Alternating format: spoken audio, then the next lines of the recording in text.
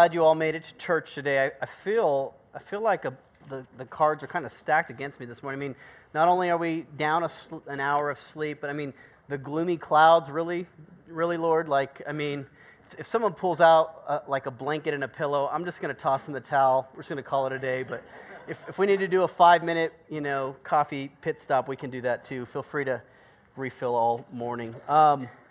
Well, with that said, that's a terrible way to start a sermon. With that said, it's good to be with you back in God's Word this morning. If you are here as a visitor, welcome. Cannot thank you enough for joining us. However you found your way into our seats this morning, we're just really glad that you're here. We have been working our way through an Old Testament book in the Bible. It's the book of Exodus. So if you did bring a Bible with you, you're welcome to open that now or turn that on. If you don't have a Bible, that's fine. We've got the words projected for you, and we do love to give away Bibles there in the lobby, so we'll have those available for you.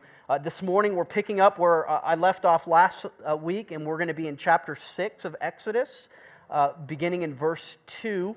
I'm going to go down through verse 13 this morning, but before we read the passage,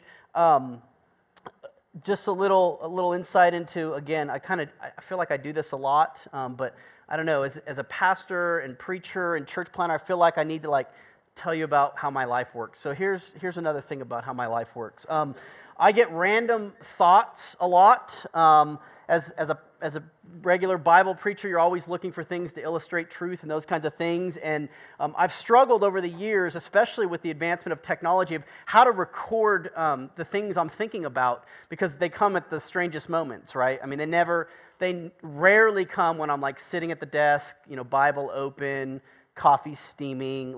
They're always traffic jam. I just came up with an idea. And my wife, she's brilliant. She reminded me of this little smartphone device that all of us carry in our pockets. She reminded me that there's a voice recorder app on there. And so she's like, why don't you just talk into your phone and record your randomness? Because oftentimes what I'll do is I'll ask her to remember. I'll be like, hey, let me tell you about this real quick. If you could remember that for me, I'll come back later. She reminded me about this. And it's really proved pretty helpful on a number of occasions where I will turn the voice recorder app on to record some profound or maybe less than profound thing that I've come up with to remind myself of later. And so I'll have just a kind of a list of random things, and I'll title them later, so I remember what it was about. But it's just a way that I can kind of provoke and stir up memory for myself of things that are important to me. Today's passage is a bit like that. It's a conversation that's worthy of being recorded and then replayed over and over again. It's a conversation between Moses and God, and God does a lot of the speaking here. I just thought of that as I was working through this passage this week. So this passage, if you're here today and you've got everything figured out, you've got the Bible kind of in and out, you're pretty straight on everything. There's not much for you in life. You could probably check out. You could get the blanket and pillow out now if you need to. This passage isn't really for those kind of people. But if you're here today and you have any level of discouragement in your life, or doubt, or skepticism, or maybe you're just exhausted, wearied, maybe you're a bit confused or angry, or if any of those emotions or descriptions fit any component of your life today, you need to hear this passage. You need to hear what God has to say for us in this passage. So let's read it, beginning in verse 2 of chapter 6, going down through verse 13. This is the word of the Lord. God spoke to Moses and said to him, I am the Lord. I appeared to Abraham, to Isaac, and to Jacob as God Almighty. But by my name, the Lord, I did not make myself known to them. I also established my covenant with them to give them the land of Canaan, the land in which they lived as sojourners. Moreover, I have heard the groaning of the people of Israel, whom the Egyptians hold as slaves, and I have remembered my covenant. Say therefore to the people of Israel, I am the Lord, and I will bring you out from under the burdens of the Egyptians, and I will deliver you from slavery to them, and I will redeem you with an outstretched arm and with great acts of judgment. I will take you to be my people, and I will be your God. And you shall know that I am the Lord your God, who has brought you out from under the burdens of the Egyptians. I will bring you into the land that I swore to give to Abraham, to Isaac, and to Jacob. I will give it to you for a possession. I am the Lord. And Moses spoke thus to the people of Israel, but they did not listen to Moses because of their broken spirit and harsh slavery. And so the Lord said to Moses, "Go in, tell Pharaoh, king of Egypt, to let the people of Israel go out of this land." But Moses said to the Lord, "Behold, the people of Israel have not listened to me. How then shall Pharaoh listen to me? For I am of uncircumcised lips." But the Lord spoke to Moses and Aaron and gave them a charge about the people of Israel and about Pharaoh, king of Egypt, to bring the people of Israel out of the land of Egypt. This is the word of the Lord. Let's ask him to bless the preaching of it. Father, I pray now that the meditations of all of our hearts gathered here and the words of this man's mouth would be pleasing to you, O Lord. You are our rock and you are our Redeemer. We pray these things in Jesus' name. Amen. I listen to a number of podcasts, and one of the podcasts that I listen to is called The Art of Manliness. Laugh, I know. I listen to a podcast called The Art of Manliness. I need tips and cues in that department. But in one of it was a little while back, but in one of the editions, they do a lot of interviews on this particular podcast, and they interviewed a guy who wrote a book on male friendships. And he talks about what it means for men to be friends with each other. And in a large, I haven't read the book, but he describes in a large section of the book, he's really putting against each other the difference between women and their friends and men and their friends. And there's a lot of differences, largely being women's are primarily driven emotionally and physically, like they need to be together, men's not so much. But in this interview, he talked about, and he's really just laying out his book, so I imagine this is in the book, but he talked about the difference in how men prefer their relationships to be shoulder to shoulder, and where women prefer their relationships to be face to face. Right? So if men want to be with their friends or be together, typically it's in a shoulder-to-shoulder fashion. So we'll either be watching television, right, a sports game, or we'll be doing work in the yard, or we'll be hiking, or we'll be doing something. Rarely do men really want face-to-face friendship. It's just not our nature. It can be awkward, but he was just talking about how men are wired for shoulder-to-shoulder relationships and women want face-to-face relationships, right? That's why our wives like to talk to us face-to-face. We prefer shoulder-to-shoulder. They want face-to-face. And it really got me thinking about, if you've been around kind of Bible-believing Christians at all, you've heard about what it means to have a relationship with God. It's kind of been pop lingo, probably before I was a Christian, but to have a personal relationship with God is kind of status quo of what it means to be a Christian today, and that's true. I'm not demeaning that, but I think all of us are inclined to have a bit of a shoulder-to-shoulder type relationship with God as opposed to a face-to-face relationship with God. So men and women alike. Many of us, I think, are inclined to want to prefer being shoulder to shoulder with God, doing something, as opposed to being face to face with God. There's a phrase that pops up in Christian literature over the ages. It's a Latin phrase, and it's called it's coram Deo, which means in the presence of God, or literally in the face of God. And it came to my mind as I was thinking about, the kind of the broad brushstrokes of Christianity. Like, what does it mean to live the Christian life? That question can be summarized in a number of various ways. But one of the ways that question, what does it mean to live a Christian life, could be summarized in that statement, coram Deo. To live the entirety of our lives, everything that we do, in the presence, in the very face of God. See, this passage, in my mind, is a compelling invitation for every one of us to evaluate our relationship with God.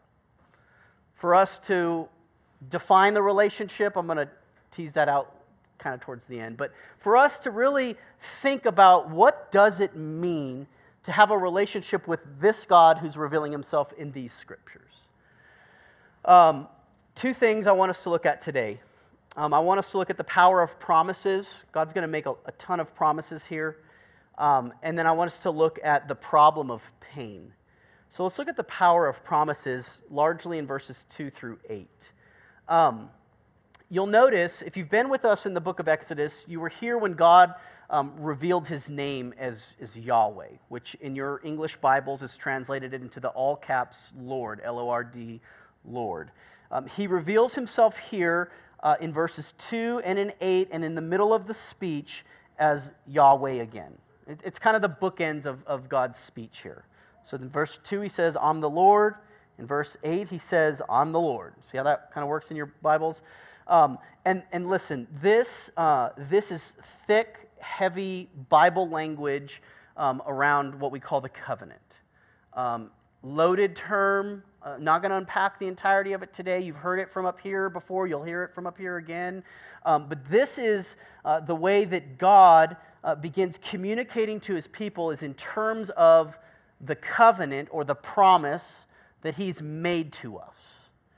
And this is not new information for these people, but it is new application for them. So, like if you look in verse 3, God says, to Abraham, Isaac, and Jacob, I made myself known as God Almighty, that is El Shaddai. Okay, so he's saying, in prior times, I've revealed myself in this way, kind of generic, transcendent terms, God Almighty. But now I've revealed myself in a new way, the Lord, Yahweh. Now, again, not new information. In fact, if you read the book of Genesis, capital Lord is all over that. And so it's not new information. Actually, there's all kinds of speculation as to maybe there's a couple different authors who wrote this and had later information. Listen, God had given them the information of his name, but is now applying it in new ways and what that means for their relationship with him. Think about it this way. It's a lot like being in a romantic relationship, being in a marriage. There is a big difference between knowing about your wife and knowing your wife, right? Like you can know your spouse on paper. Like you can know them well. You can kind of delineate things and facts and information about them. But I promise you this, that is not enough. There is a large gap, right, between knowing things about your spouse and knowing your spouse.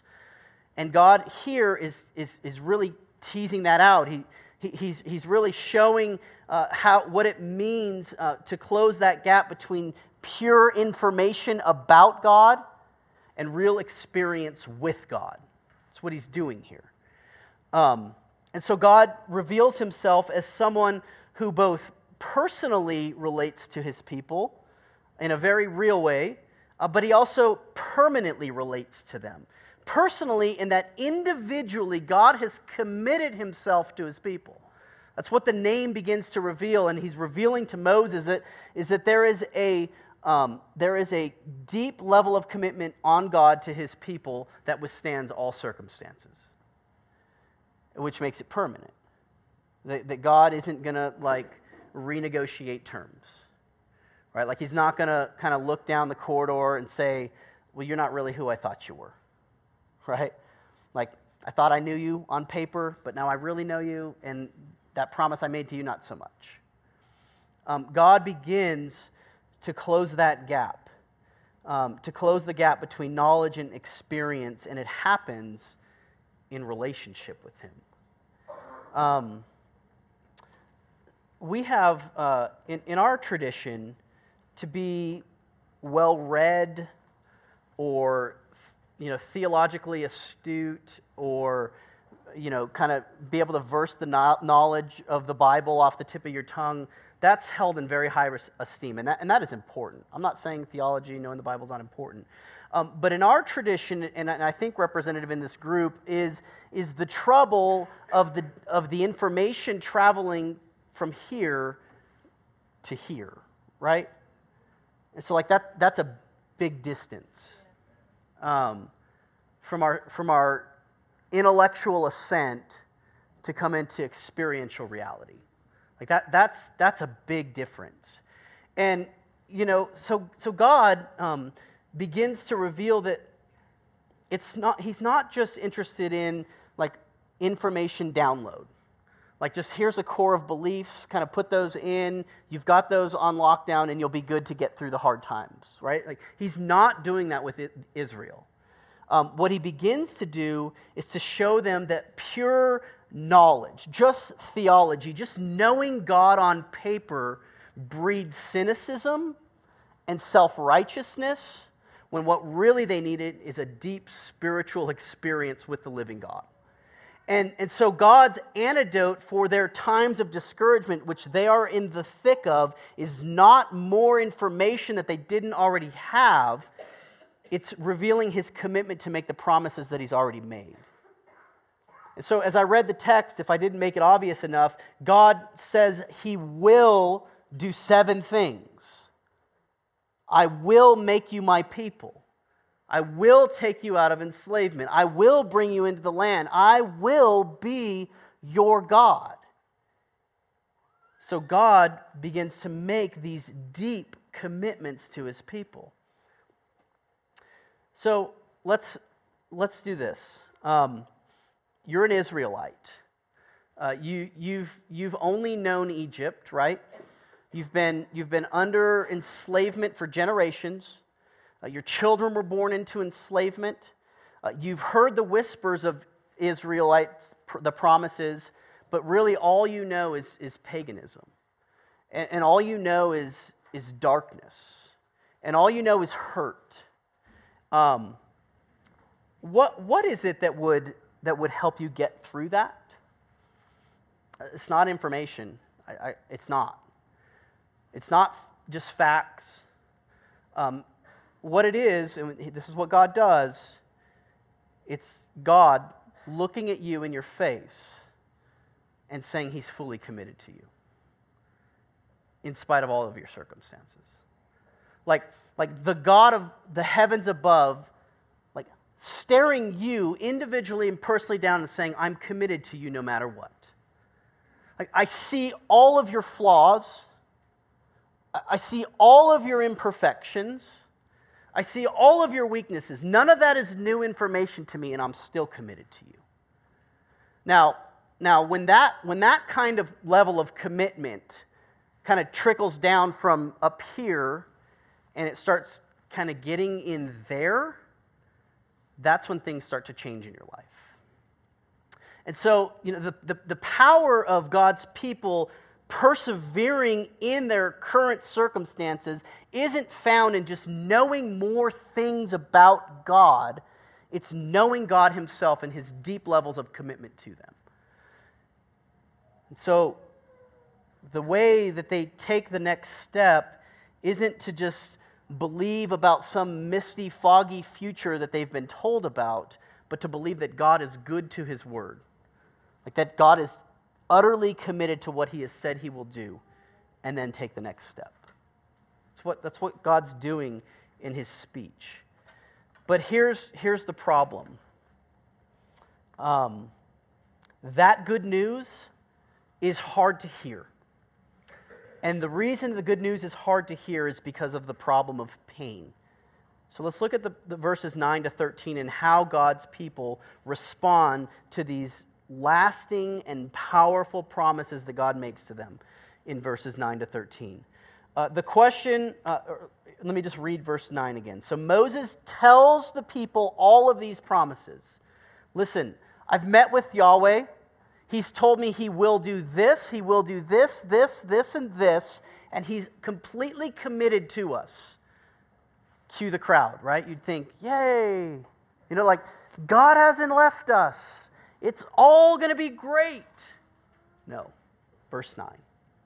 So Moses tells them this, but they did not. In fact, the Hebrew suggests that they could not listen to Moses because of their broken spirit and harsh slavery.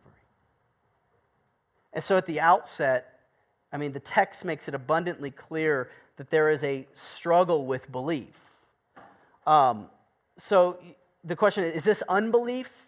Like, have the Israelites completely abandoned their faith in God and all of his promises? I would say no. Like, you drift your eyes back up just to the end of chapter 4, and they were believing and worshiping God. Like, they believed the promises, but the struggle was still there. And so I wouldn't say these are unbelieving hearts. What I would say is that these are cold and discouraged hearts. Ever had one of those? Like the root of belief hasn't left, but the warmth of it has. And so experientially, here the Israelites are experiencing what life in Egypt is like. And to put it just in a summary fashion, it's to be stripped of everything you know. Like, their entire identity has been stripped to the bone. They don't know who they are anymore. Like, the confusion and the fog of their identity in God is lost on them. And I know this room feels that. I mean, I know our church. I know that there is this searing pain that has got into some of us, right? Like death.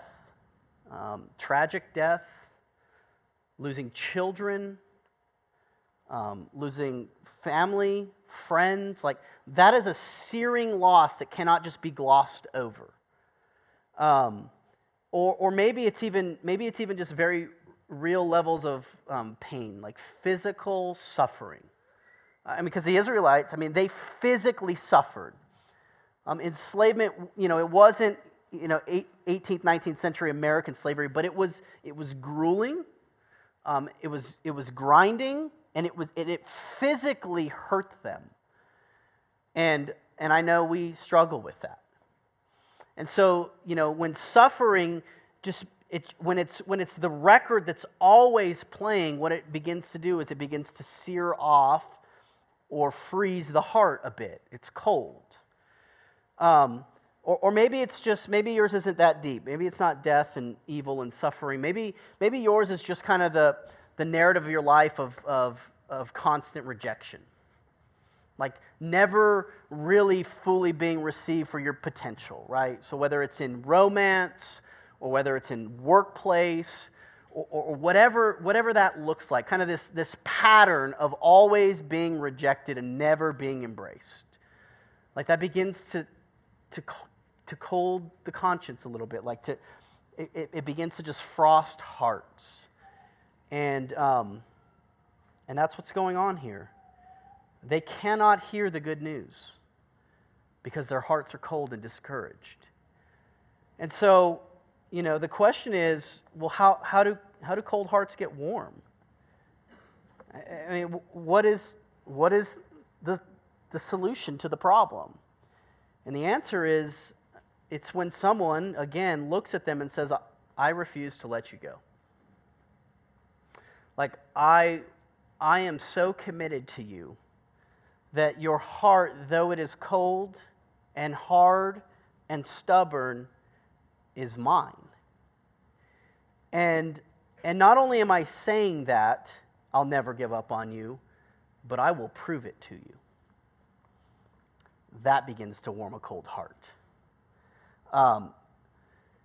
There's a book. I've been reading a lot of books on leadership lately. There's a book that I think it's Peter Drucker. I didn't do a good job doing my fact checking here. I think it's Peter Drucker's 7 Habits of a Highly Effective Leader. One of the habits is he talks about how you begin with the end in mind, and he talks about kind of how you're supposed to envision your funeral. It's a little morbid, but like you're supposed to think about your death and your funeral and who you want around the casket and what that's going to look like and what that, what the end of your earthly life looks like, and then to build backwards, right? Like, to build your life on thinking about the end in mind.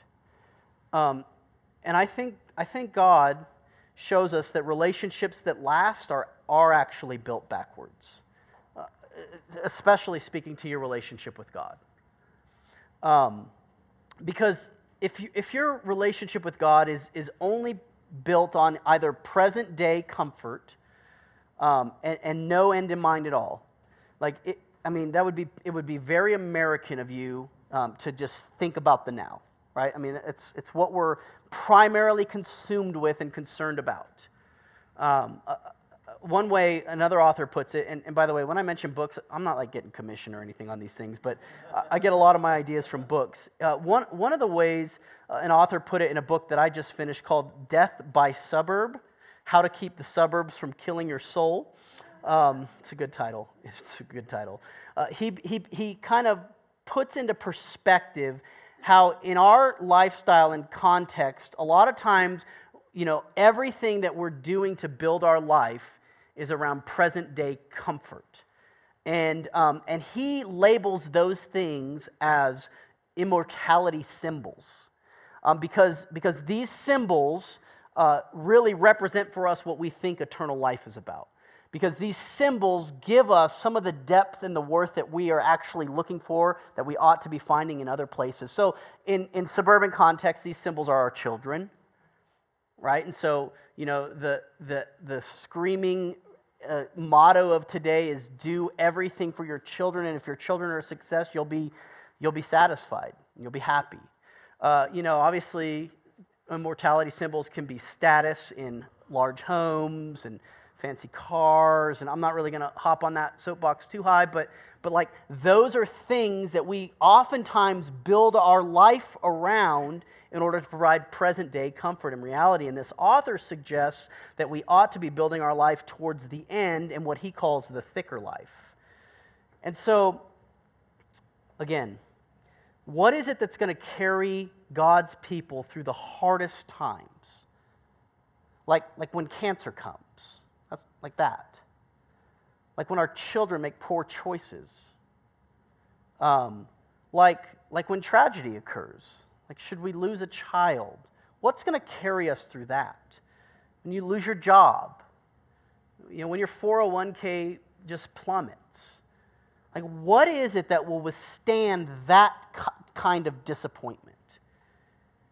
And the answer is, the only way to know that is to believe that God still loves you. I'm convinced of this. Because what is the immediate thing that you think, whether consciously or subconsciously, when something goes bad in your life? Does God still love me? How could this happen to me? Like, God loves me. I know that. But how can this happen if that's true? And the only way to know that God loves you and relates to you is by understanding how he would pursue you. It's in verse 6 here. It's just littered all over Exodus, how God describes the way he'll rescue you from that. And it's through an outstretched arm. You caught that language? If you're versed in the Bible, you probably use it in all kinds of weird ways. But that God would save you through this powerful, outstretched arm, but in ways that you would never predict, because here's how he did it best. He did it by stretching out his arms, climbing on a tree, and pinning them there. And so a God who would do that for someone like you is a God that you can relate to. Like a God that doesn't just kind of like a cursory, oh, you're going through hard times, we'll get you through this. But a God who faced the most difficult, searing loss in the entire landscape of eternity, the loss of his own living Son, the Son of the living God, Jesus on a cross, is the very thing that connects you to that God relationally. I mean, we sang it in those lyrics. How deep the Father's love for us. It's the pain of searing loss. The Father turns his face away.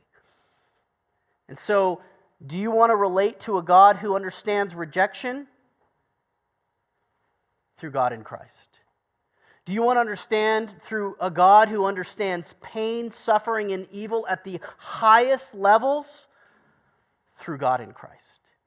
Do you want to understand what it means to be utterly confused by tragedy, loss, and death that surrounds you? Through God in Christ.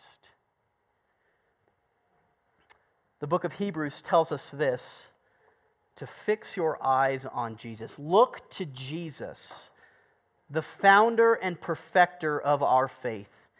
For the joy that was set before him, what was the joy? Well, immediately it was pain and suffering. He endured the cross, the pain and suffering, despised the shame, and is now seated at the right hand of God the Father.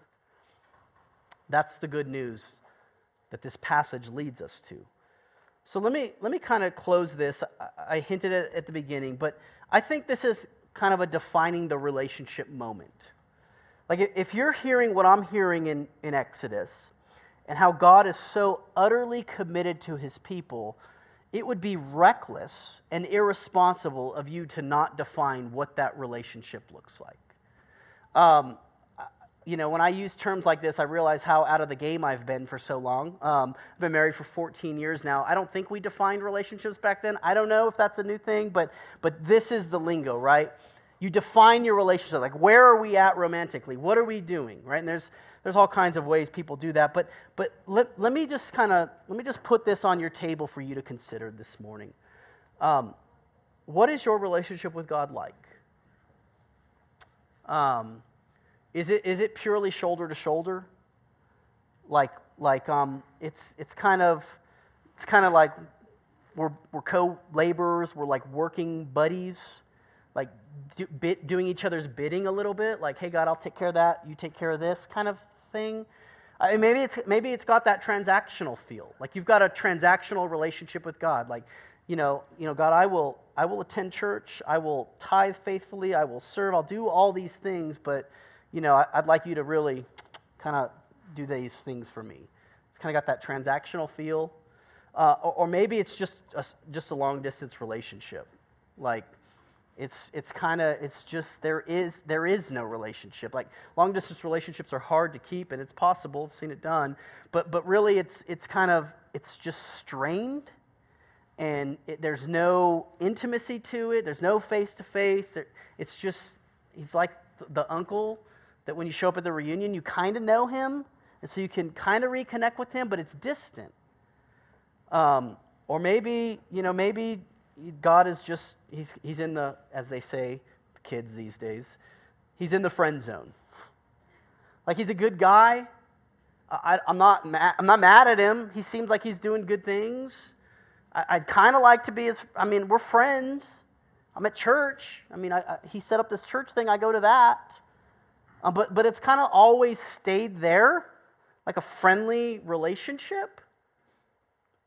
Let me just compel you and invite you, if that's you on any level, to move from a generic, distant relationship with a God that you really don't know, to go face to face with this God, through God in Christ. Like to be coram Deo, in the very presence, in the face of God who has been made available to anyone who would believe. Anyone. To anyone who would pursue that would be given the opportunity to have face-to-face coram Deo relationship with him. I pray that would be true of us, church. Let's pray.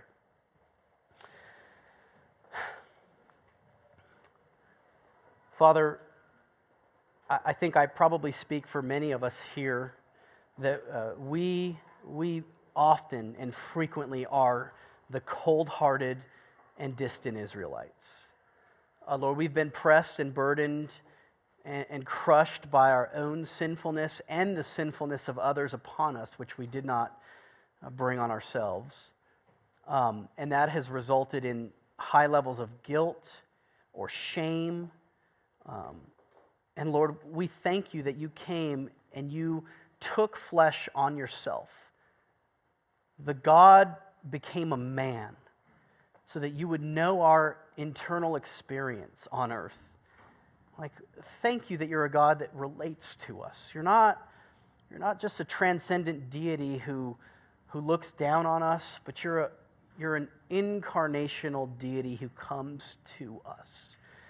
And so, Lord, I pray that you would draw hearts, even cold, weary hearts, closer to your Son Jesus this morning, that we might be coram Deo with him, that we might see him face to face and fix our eyes on him, the author and perfecter of our faith.